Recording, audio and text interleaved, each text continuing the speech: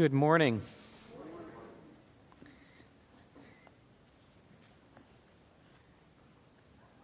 I invite you to turn with me in your Bibles to Genesis 39. Genesis 39. I'm going to take a moment to pray here and just say that if you are a member of the Tabernacle and you've received some communication in the mail over the last several weeks from leadership, you know that we have had some very difficult things to consider, but we also know that those who have come and spoken with us, we found that to be very helpful, and I want to encourage anyone who has any questions to speak with us about some of the necessary yet difficult things that we've had to take into consideration. And but yet this means that we have some levels, a hurting church, and we do need to be praying for one another, trusting that the Lord will strengthen us. And the Lord is our rock, and He is our fortress. And He does not suffer the righteous to be moved. And so I would encourage you to keep your leadership in prayer. And let's bow our heads right now and just pray together. Our Heavenly Father, we are thankful that You are a rock. It means that nothing can change You. You are established. You are secure. You are unchanging. And much about the life that we live changes. And so, Father, when we feel overwhelmed, I pray that our hearts would find their way directly to You. We thank You that You are a fortress. When enemies of life assail us and things threaten to undo us, Lord, we can run within You and find all the protection that we need. We are thankful, Lord, that through the blood of Jesus Christ, we have the forgiveness of sin. Our greatest enemy has been defeated, and that is death itself. And we ask, Father, that You would establish our hearts, that we would not fear, though the tempest may roll. And Father, we thank You that nothing can move us, that we are firmly fixed within Your hands. So, Father, as we look into this text this morning, I pray that our hearts would be encouraged that You are faithful, that while people may betray us, people may abandon us, You alone, Lord, will stick with us. You are more faithful than a brother. You are our Savior. And because You died for us, You will not leave us and You will not forsake us. And so, Father, as we look at this text, may our hearts be encouraged. In Jesus' name, amen. Last Sunday, we looked at Joseph. Joseph dealt with betrayal. This week, we're looking at him in another light, very similar. He's going to experience the pain of being abandoned and left behind. Now, I don't know if you've ever been betrayed or abandoned before in your own lifetime. If you think back, perhaps, where you were trusting in a person and they let you down, there are certain emotions that come to you. And frankly, the emotions that are around betrayal and abandonment are very, very bitter. I don't know if you've really taken the time to think about what these terms mean, but the word betrayal is the breaking or the violation of a contract. It might be presumed, it may not be official, but at least you believed that someone was going to keep their end of an agreement with you. And so your trust is shaken. There's a confidence that produces some psychological uncertainty in your life. And so there's a lot of emotion that infects you inside. Abandonment is also another one of those similar but yet a little bit different experiences. And so it often creates a similar emotional state where you feel like you're undesired and you're left behind. You're very insecure in how you feel. Maybe even you feel like you've been discarded into the waste bin. You've just been left. There's so many different overwhelming thoughts that come when a person experiences betrayal or abandonment. Maybe they've been deceived when they've had somebody that they thought they trusted, and it's very painful experience. Maybe they feel that they've been left down, and there's anxiety that comes now from mistrust. A lot of these emotions actually are the opposite of the emotions that you have when you really trust someone and you have faith in another person. You feel secure. You feel like very confident. So the opposite of that is that you feel very insecure. You feel like you can't trust anyone. In fact, you might even feel like you just want to run away from life. You might fly away like a bird, so you just leave everything behind that you're experiencing. Psalm 55, verse 6 actually was written by David, and he felt a lot of these emotions. He felt like betrayed, and he wrote these words, "Oh, that I had wings like a dove, I would fly away and be at rest." That's exactly how a person feels when a deep and loyal friend sticks a knife in your back. You feel like your world is coming to an end. And so Psalm 55 is an amazing psalm to turn to if you're feeling overwhelmed and you need rest and you need renewal.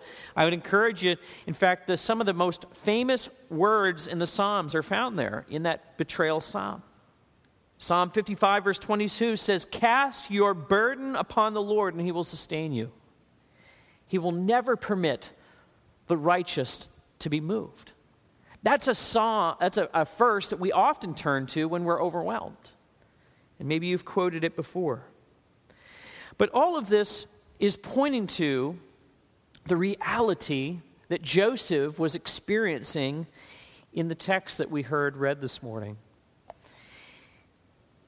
It is possible for us to lay too great a confidence in people who may fail us.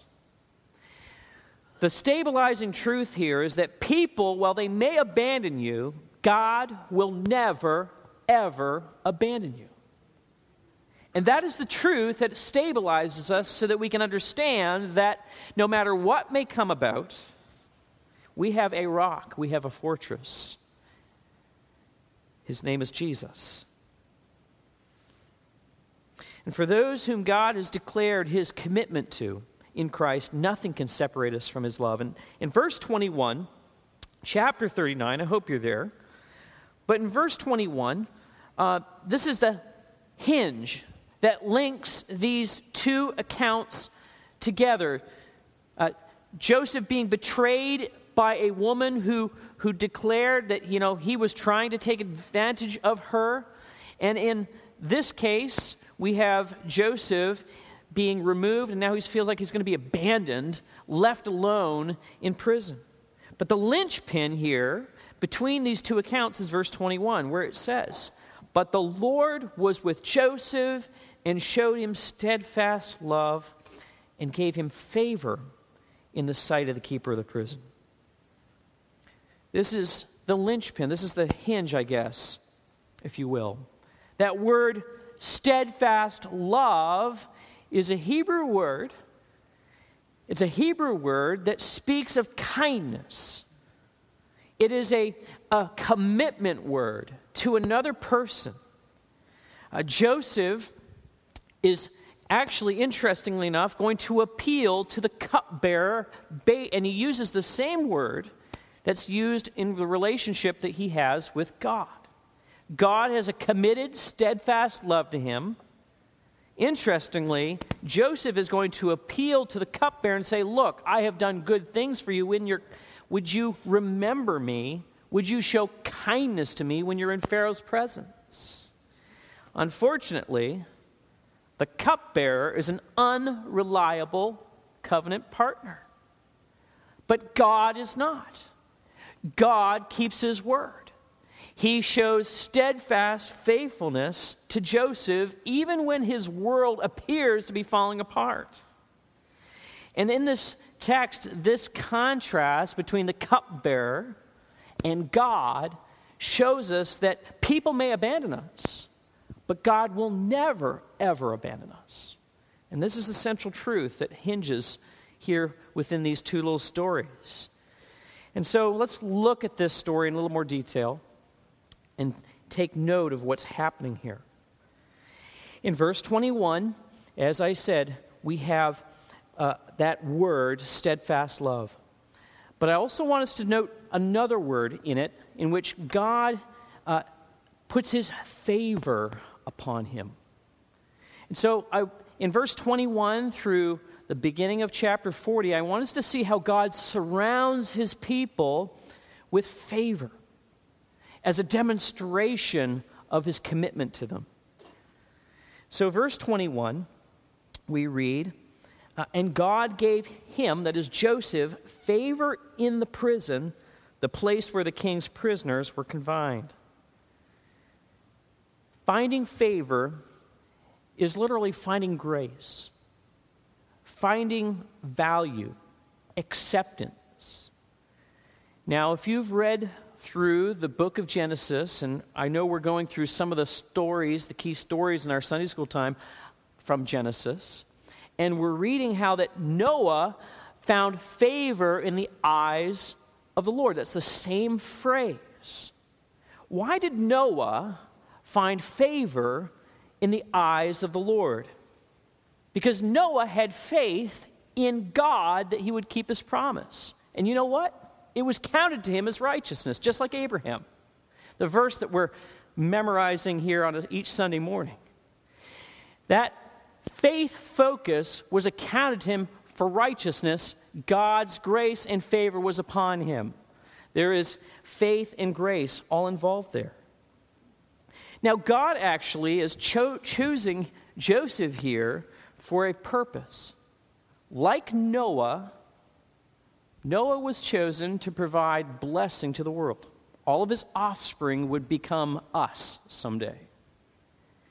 Joseph also is being chosen to be a vehicle of blessing for others. He is going to go down into Egypt, and in Egypt, he's going to be a refuge. He's going to be a safety place for his family. God chose Joseph for a very specific purpose, just as he chose Abraham, just as he chose Noah to accomplish and bring about a purpose. And there's favor surrounding Joseph just as the others. This is very important for us to understand because there is a picture forward here to the favor that is ours because of our relationship with Jesus Christ. Think about this. Noah was surrounded by the favor of God in an ark. He was protected. Joseph was in a prison, but he was protected by God's care. Remember, Jesus was in a tomb, but yet God was caring for him and would bring him out of the tomb. And there's a truth here that you may be surrounded by circumstances, but God is in there protecting you because of your relationship with Jesus Christ. And God extends favor towards you. He guarantees good for you. Let's look at verses 21 to 23. Verses 21 to 23. God does several things to bring success for you. God orchestrates success. Verse 21. Look at Joseph. It says, "But the Lord was with Joseph and showed him steadfast love and gave him favor in the sight of the keeper of prison. And the keeper of the prison put Joseph in charge of all the prisoners who were there in prison. Whatever was done there, he was the one who did it. And the keeper of the prison paid no attention to anything that was in Joseph's charge, because the Lord was with him, and whatever he did, the Lord made it to succeed." So who put Joseph in charge of all the prisoners? Who did it? Who put him in charge? Was it God or man? God did it. Now let's follow the reasoning here and what's going in explanation. Verse 22, it says, "Whatever was done there, he," that is Joseph, "was the one who did it." Now, who was the one who got it done? Was it God or man? Don't overthink this. Man. Joseph was the one who got it done. Okay? Now, in verse 23, we read that the keeper of the prison paid no attention to anything that was in Joseph's charge. And notice what it says in verse 23. Whatever he did, the Lord made it succeed. So who made Joseph successful? Was it God or man? It was God. So how do we reconcile this? On the one hand, we have God doing something, and yet we have man doing something. There's an old story about a man who carried the doctrine of God's sovereignty to such an extreme that he drifted into fatalism. One day he was walking down a flight of stairs, and halfway down the flight of the stairs, he fell to the bottom of the staircase. And he picked himself up, and he wiped himself off, and he said, "Wow, I'm glad that one's over." He had taken too fatalistic a view of God's control of events. And if we are not careful, we can do the same thing. We can be like that man in the story. We can drift into a fatalistic attitude about the sovereignty of God. You know, a student who's got an important exam tries to excuse himself at times when he fails because maybe he thinks, well, God's sovereign. He determined that I should fail in that exam. Well, that's not right. That's the wrong attitude. It's an unbelieving attitude, actually. It's actually a foolish attitude because while we know that God orchestrates the success, we trust that while we work hard, that God is working. And so if we work hard, though, and then things don't go the way we think they do, God is still in charge. But we live by faith and we move by faith. Critically important for us to see this. And so God does show favor, but he does orchestrate success, but he does also orchestrate relationships. Look at chapter 40 and verse 4, the first 4 verses. We're reading in these verses that after a while, he's been in prison and 2 of Pharaoh's officers are tossed in with him.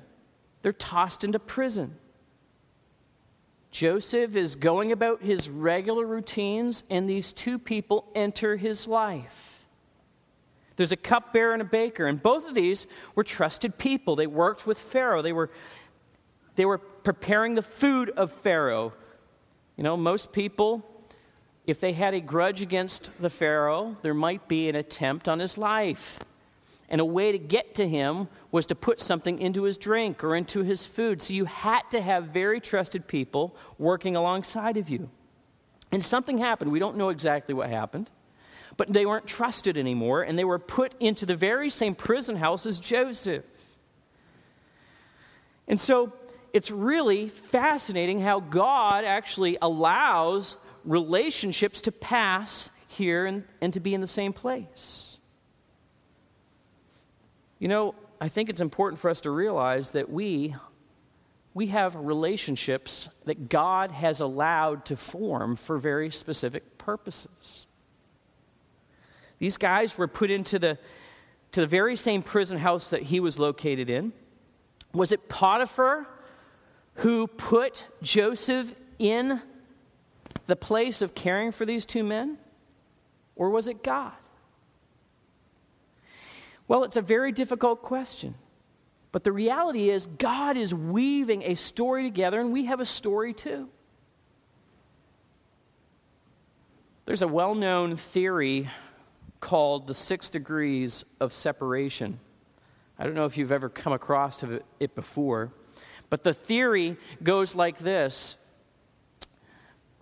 that we all have probably the capacity to know everyone in the world by just introducing ourselves to someone who then knows somebody else, and then who knows somebody else, who knows somebody else. And by connection over 6 introductions, we pretty much can connect to anyone in the world. Now that's a study that has come to the surface and has seen to be fairly true. But that used to be the historical reality. The reality is, no longer is it 6. It's actually because of Facebook and social media, it's down to 4 connections. You can be connected to everyone in the world. That's pretty small world. Think about this for a moment. What if one of your points of connection leads to a gospel conversation which produces faith? Faith in Christ. What kind of impact potentially could your relationships have with the world? We need to recognize that, like Joseph, God places relationships into our lives for purposes so that we can share the gospel with them. God is able to use the relationships that he has for his own purposes. Thirdly here, God orchestrates meaning. He's showing favor, but he orchestrates relationships, he orchestrates meaning as well. In verse 5 through 8, both of these men, they both dreamed one evening a dream. And what did they dream? The dreams were startling. They don't understand what these dreams mean, but they have a hunch that there is some sort of a meaning. And Joseph walks in that morning and he tells them, hey, you guys look down. What's going on? Well, we have had these two dreams. He says, well, do not interpretations belong to God? Now, that's a very significant statement by Joseph. It shows that he believes in God's working. That if God grants experiences, then God has purpose and he has meaning.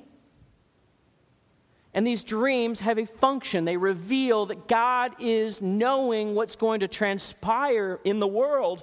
And the message reveal that God is in control. That's a hard fact. And it's mysterious.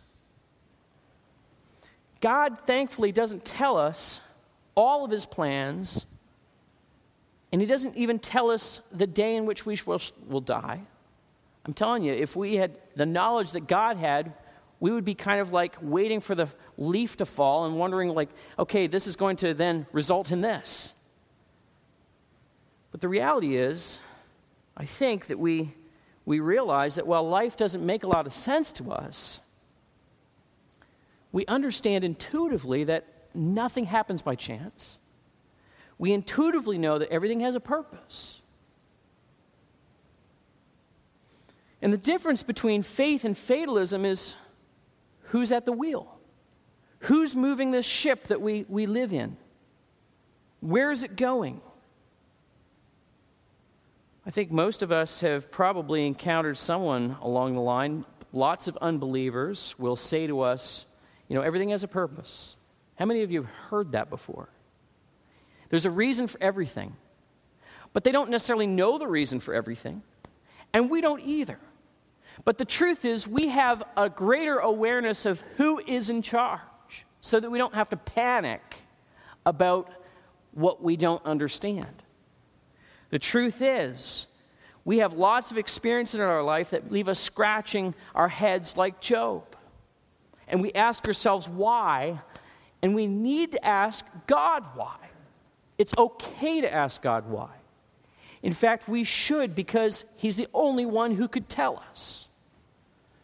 And we can also believe that God wants to tell us. He will tell us why. He may not tell us on our timetable, but eventually he's going to show us the reasons for why he has allowed certain things to happen in our lives. And so we have here Joseph demonstrating that God has meaning to all of the events that we experience. God orchestrates meaning. But yet all of this is even infinitely higher for those who have faith in Jesus Christ, faith in him. God has found favor with us because of Christ.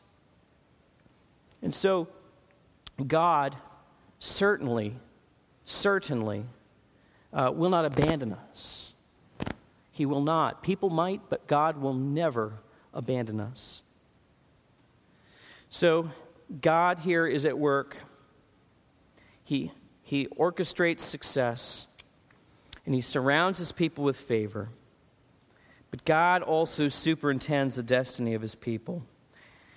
In verses 9 through 23 of Genesis 40, we have two dreams with similar meaning, but yet they've got vastly different outcomes. God is not only in charge of the meaning, he's also in charge of the outcomes of these dreams. God is superintending these dreams and the destiny of his people. While there is an important message for the cupbearer, the baker, they have relevance. They have relevance to Joseph as well. And so there's important principles here that I believe that we can see in these dreams. And the first being that while we look for meaning in life, delay does not mean that God has forgotten us. So the first dream, verses 9 to 15, we have the cupbearer's dream. God is revealing through Joseph meaning for the cupbearer. Now we read these details, and it might seem fairly obvious to us because we've got the interpretation, we know the outcome. But for the man in the moment, this was baffling. What in the world do these three branches represent? And then the preparing of the wine by crushing these grapes right off of the vine, and then giving them to Pharaoh. What does this all mean? Well, Joseph shows him that Pharaoh is going to bring him up out of prison after 3 days. He was going to lift up his head. That phrase, lift up his head, might seem a little bit awkward to us, but it refers to being called into the presence of the king. Now, a person in the throne room in the presence of a king, what he would do is they would enter with their face down. If they did not have the acknowledgement of the king to look up, if they looked up on their own, it could mean their death sentence. And so as he's walking into the presence of the king in his dream, the king lifts his head up, so to speak. This is the opportunity to be accepted by the king again. This is what Joseph gives to him as an explanation. And so there's good news here for the cupbearer. Now, somewhere along the line, Joseph had told these men what had happened to him. Because we see in verse 15 a little description of the injustice that Joseph has faced throughout his short life. Living in Canaan, being thrown into a pit, it says. It's kind of like a summary statement about the last number of years. The last 11 years of his life have been horrible. It was like he was thrown into the pit. And now he's being thrown into prison by Potiphar. And so he's explained this to the men. And so now he says to the cupbearer, look, because I've done this for you, will you not possibly do this for me? So he's asking the cupbearer on the basis of being like a partner to be in agreement. I've done a nice thing for you. Will you please scratch my back? That's what he's basically saying. But in verse 14, he uses language that I had mentioned earlier that was very important to the flow of these events. He says, remember me, please do me the kindness to do these things. Remember. Now, that's not like, hey, I forgot this, where my car keys were. This is making good on a prior commitment. Will you keep your end of the bargain, is what Joseph is asking him. That when you come into the presence of Pharaoh, that you will be faithful to me, that you will demonstrate a loyalty to me to present my case before Pharaoh. That is a classic agreement terminology that's coming up here. God remembers his own people, his chosen people. Back in the story of Ruth, you might remember that God had brought judgment upon the land, and so the family of Boaz migrated out of Israel and went away into the foreign land. Well, the scripture tells us in the story of Ruth that God remembered his agreement and to be kind to his people and brought blessings to the land again. This is the same idea that Joseph is expressing here. And so he wants him to remember him in the presence of Pharaoh, based on his previous agreement. Now, I believe here that Joseph is struggling with God's delay. You know what? Joseph here he's interpreting the dreams of these guys, and it's like their answer is 3 days away. That's pretty quick. Their unjust sentence, so to speak, is like only 3 days, and then this guy's restored again. Joseph's been a slave, and he's been in prison now for 11 years. And Joseph's prayer has not been answered immediately. No doubt he's been calling upon the Lord to relieve him of everything that he's experiencing. He's been a slave, but yet God's not answering in the time in which perhaps Joseph is looking. Remember, he had a dream as well. He had a dream that one day his whole family would bow down to him. He's not seen that happen yet. That was quite some time ago. But yet there is a delay. And it's important for us to realize that because God doesn't answer our prayers immediately, doesn't mean that God has forgotten us. God intends to bring good for us, spiritual good for us over time. We forget that God doesn't live in our time frame. A day with the Lord is like 1,000, and 1,000 like a day. The promises that God made for us before the foundation of the world are just as much ours now as they were then, and they will be for all of eternity. Remember that in a fullness of time, Christ was born of a virgin. It was in the fullness of time. It was at the right time. And God is faithful to keep all of his promises to us, and he will keep them all in the right time. God is working. He is growing people. God is going to bring vibrancy for his glory and for the good of his people. God is working and he grows people. He doesn't work on our time frame, but he's working, always working. Delay does not mean that God has forgotten. Now, on the opposite side, action does not mean that people will follow through. Verse 16 to 23. Action does not mean that people will follow through. We have the dream of the baker now. He steps up bravely. He's heard a good interpretation of a dream for the cupbearer, and he's thinking to himself, what's good for the goose is good for the gander. I'm going to get a good interpretation too. Unfortunately, Joseph is a little bit poetic here in his articulation of the dream. He's a little bit too poetic. In fact, as I read it, I'm like, Joseph, you shouldn't talk like this to a guy who's going to lose his head in 3 days. It's a little awkward.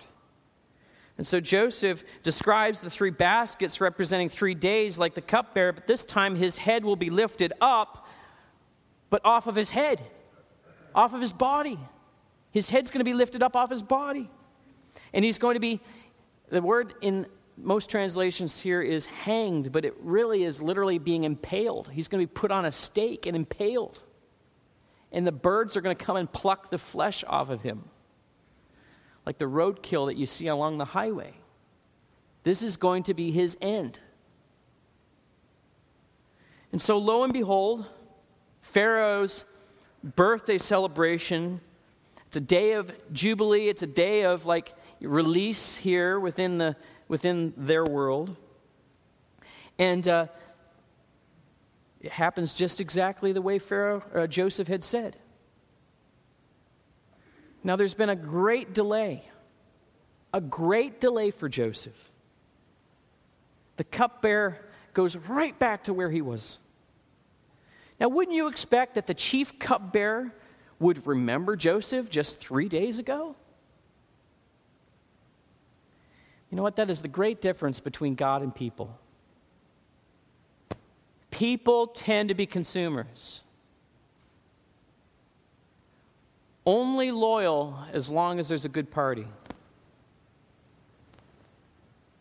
The consumer relationship is very real. And I'm usually in the game until it starts to inconvenience me. It would have been very awkward 3 days after for the cupbearer to have made a case for this fellow prisoner. But it was his responsibility to do so. But this is so common in human experience. I mean, you and I, we shop at Walmart until we can't handle the lines. And then what do? We switch to Amazon. I mean, some other business comes up with a more convenient way for me. I'm gone from the other thing that I used to like. There's no obligation. I mean, I give the guy money and they give me goods. We take groceries, they take my money. But the reality is, that's not how it works with God. God never walks out of relationships that he establishes with his people. People are people. They're not like God. And thank goodness that's the case. People might abandon you, but God will never abandon you. Joseph asked for compensation for services that he had given to the cupbearer. And the cupbearer fell through. That's not the way God works. God always keeps his promises. He never, ever lies. In fact, our God is so great that he keeps both ends of agreements that he makes with his people. We can't possibly keep up our end of the agreement. You know, it's important truth to remember because in so much of our life, we have people who abandon us. There are many who stand at the altar and they say their vows to one another, never imagining that one day their spouse of many years would in fact abandon them. Children turn away from parents in ingratitude. Employers fire people who have served for over 30 years. And it's easy for bitterness to sink in. But we have to remember that our confidence doesn't come in people, it comes from God. God will never, ever abandon us. And when people fail you, bitterness can come in. And we need to ask ourselves, have we put more faith in people than we have in God? Have I set my security in sinful souls? Or do I put my security in the God who never changes? I know it's an easy thing to do, but it's actually a statement of unbelief in God. We have to actually put our faith purposely in God and repent and turn away from trusting in people who will let us down.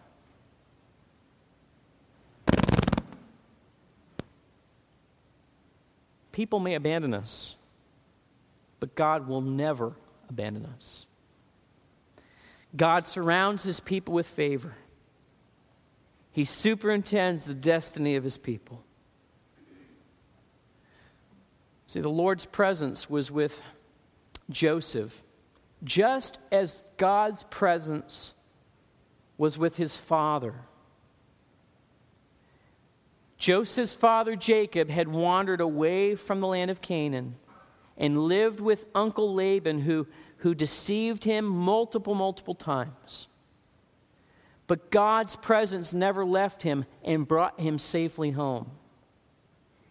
In the life of Joseph, we're going to see this as well. God being faithful, always with him in Potiphar's house, in the midst of betrayal, in the midst of being left abandoned in prison, In spite of all of this, God will never leave Joseph, and God will never leave us. Ultimately, the prison door here is going to become the door to the palace. And God will bring favor. He will bring blessing.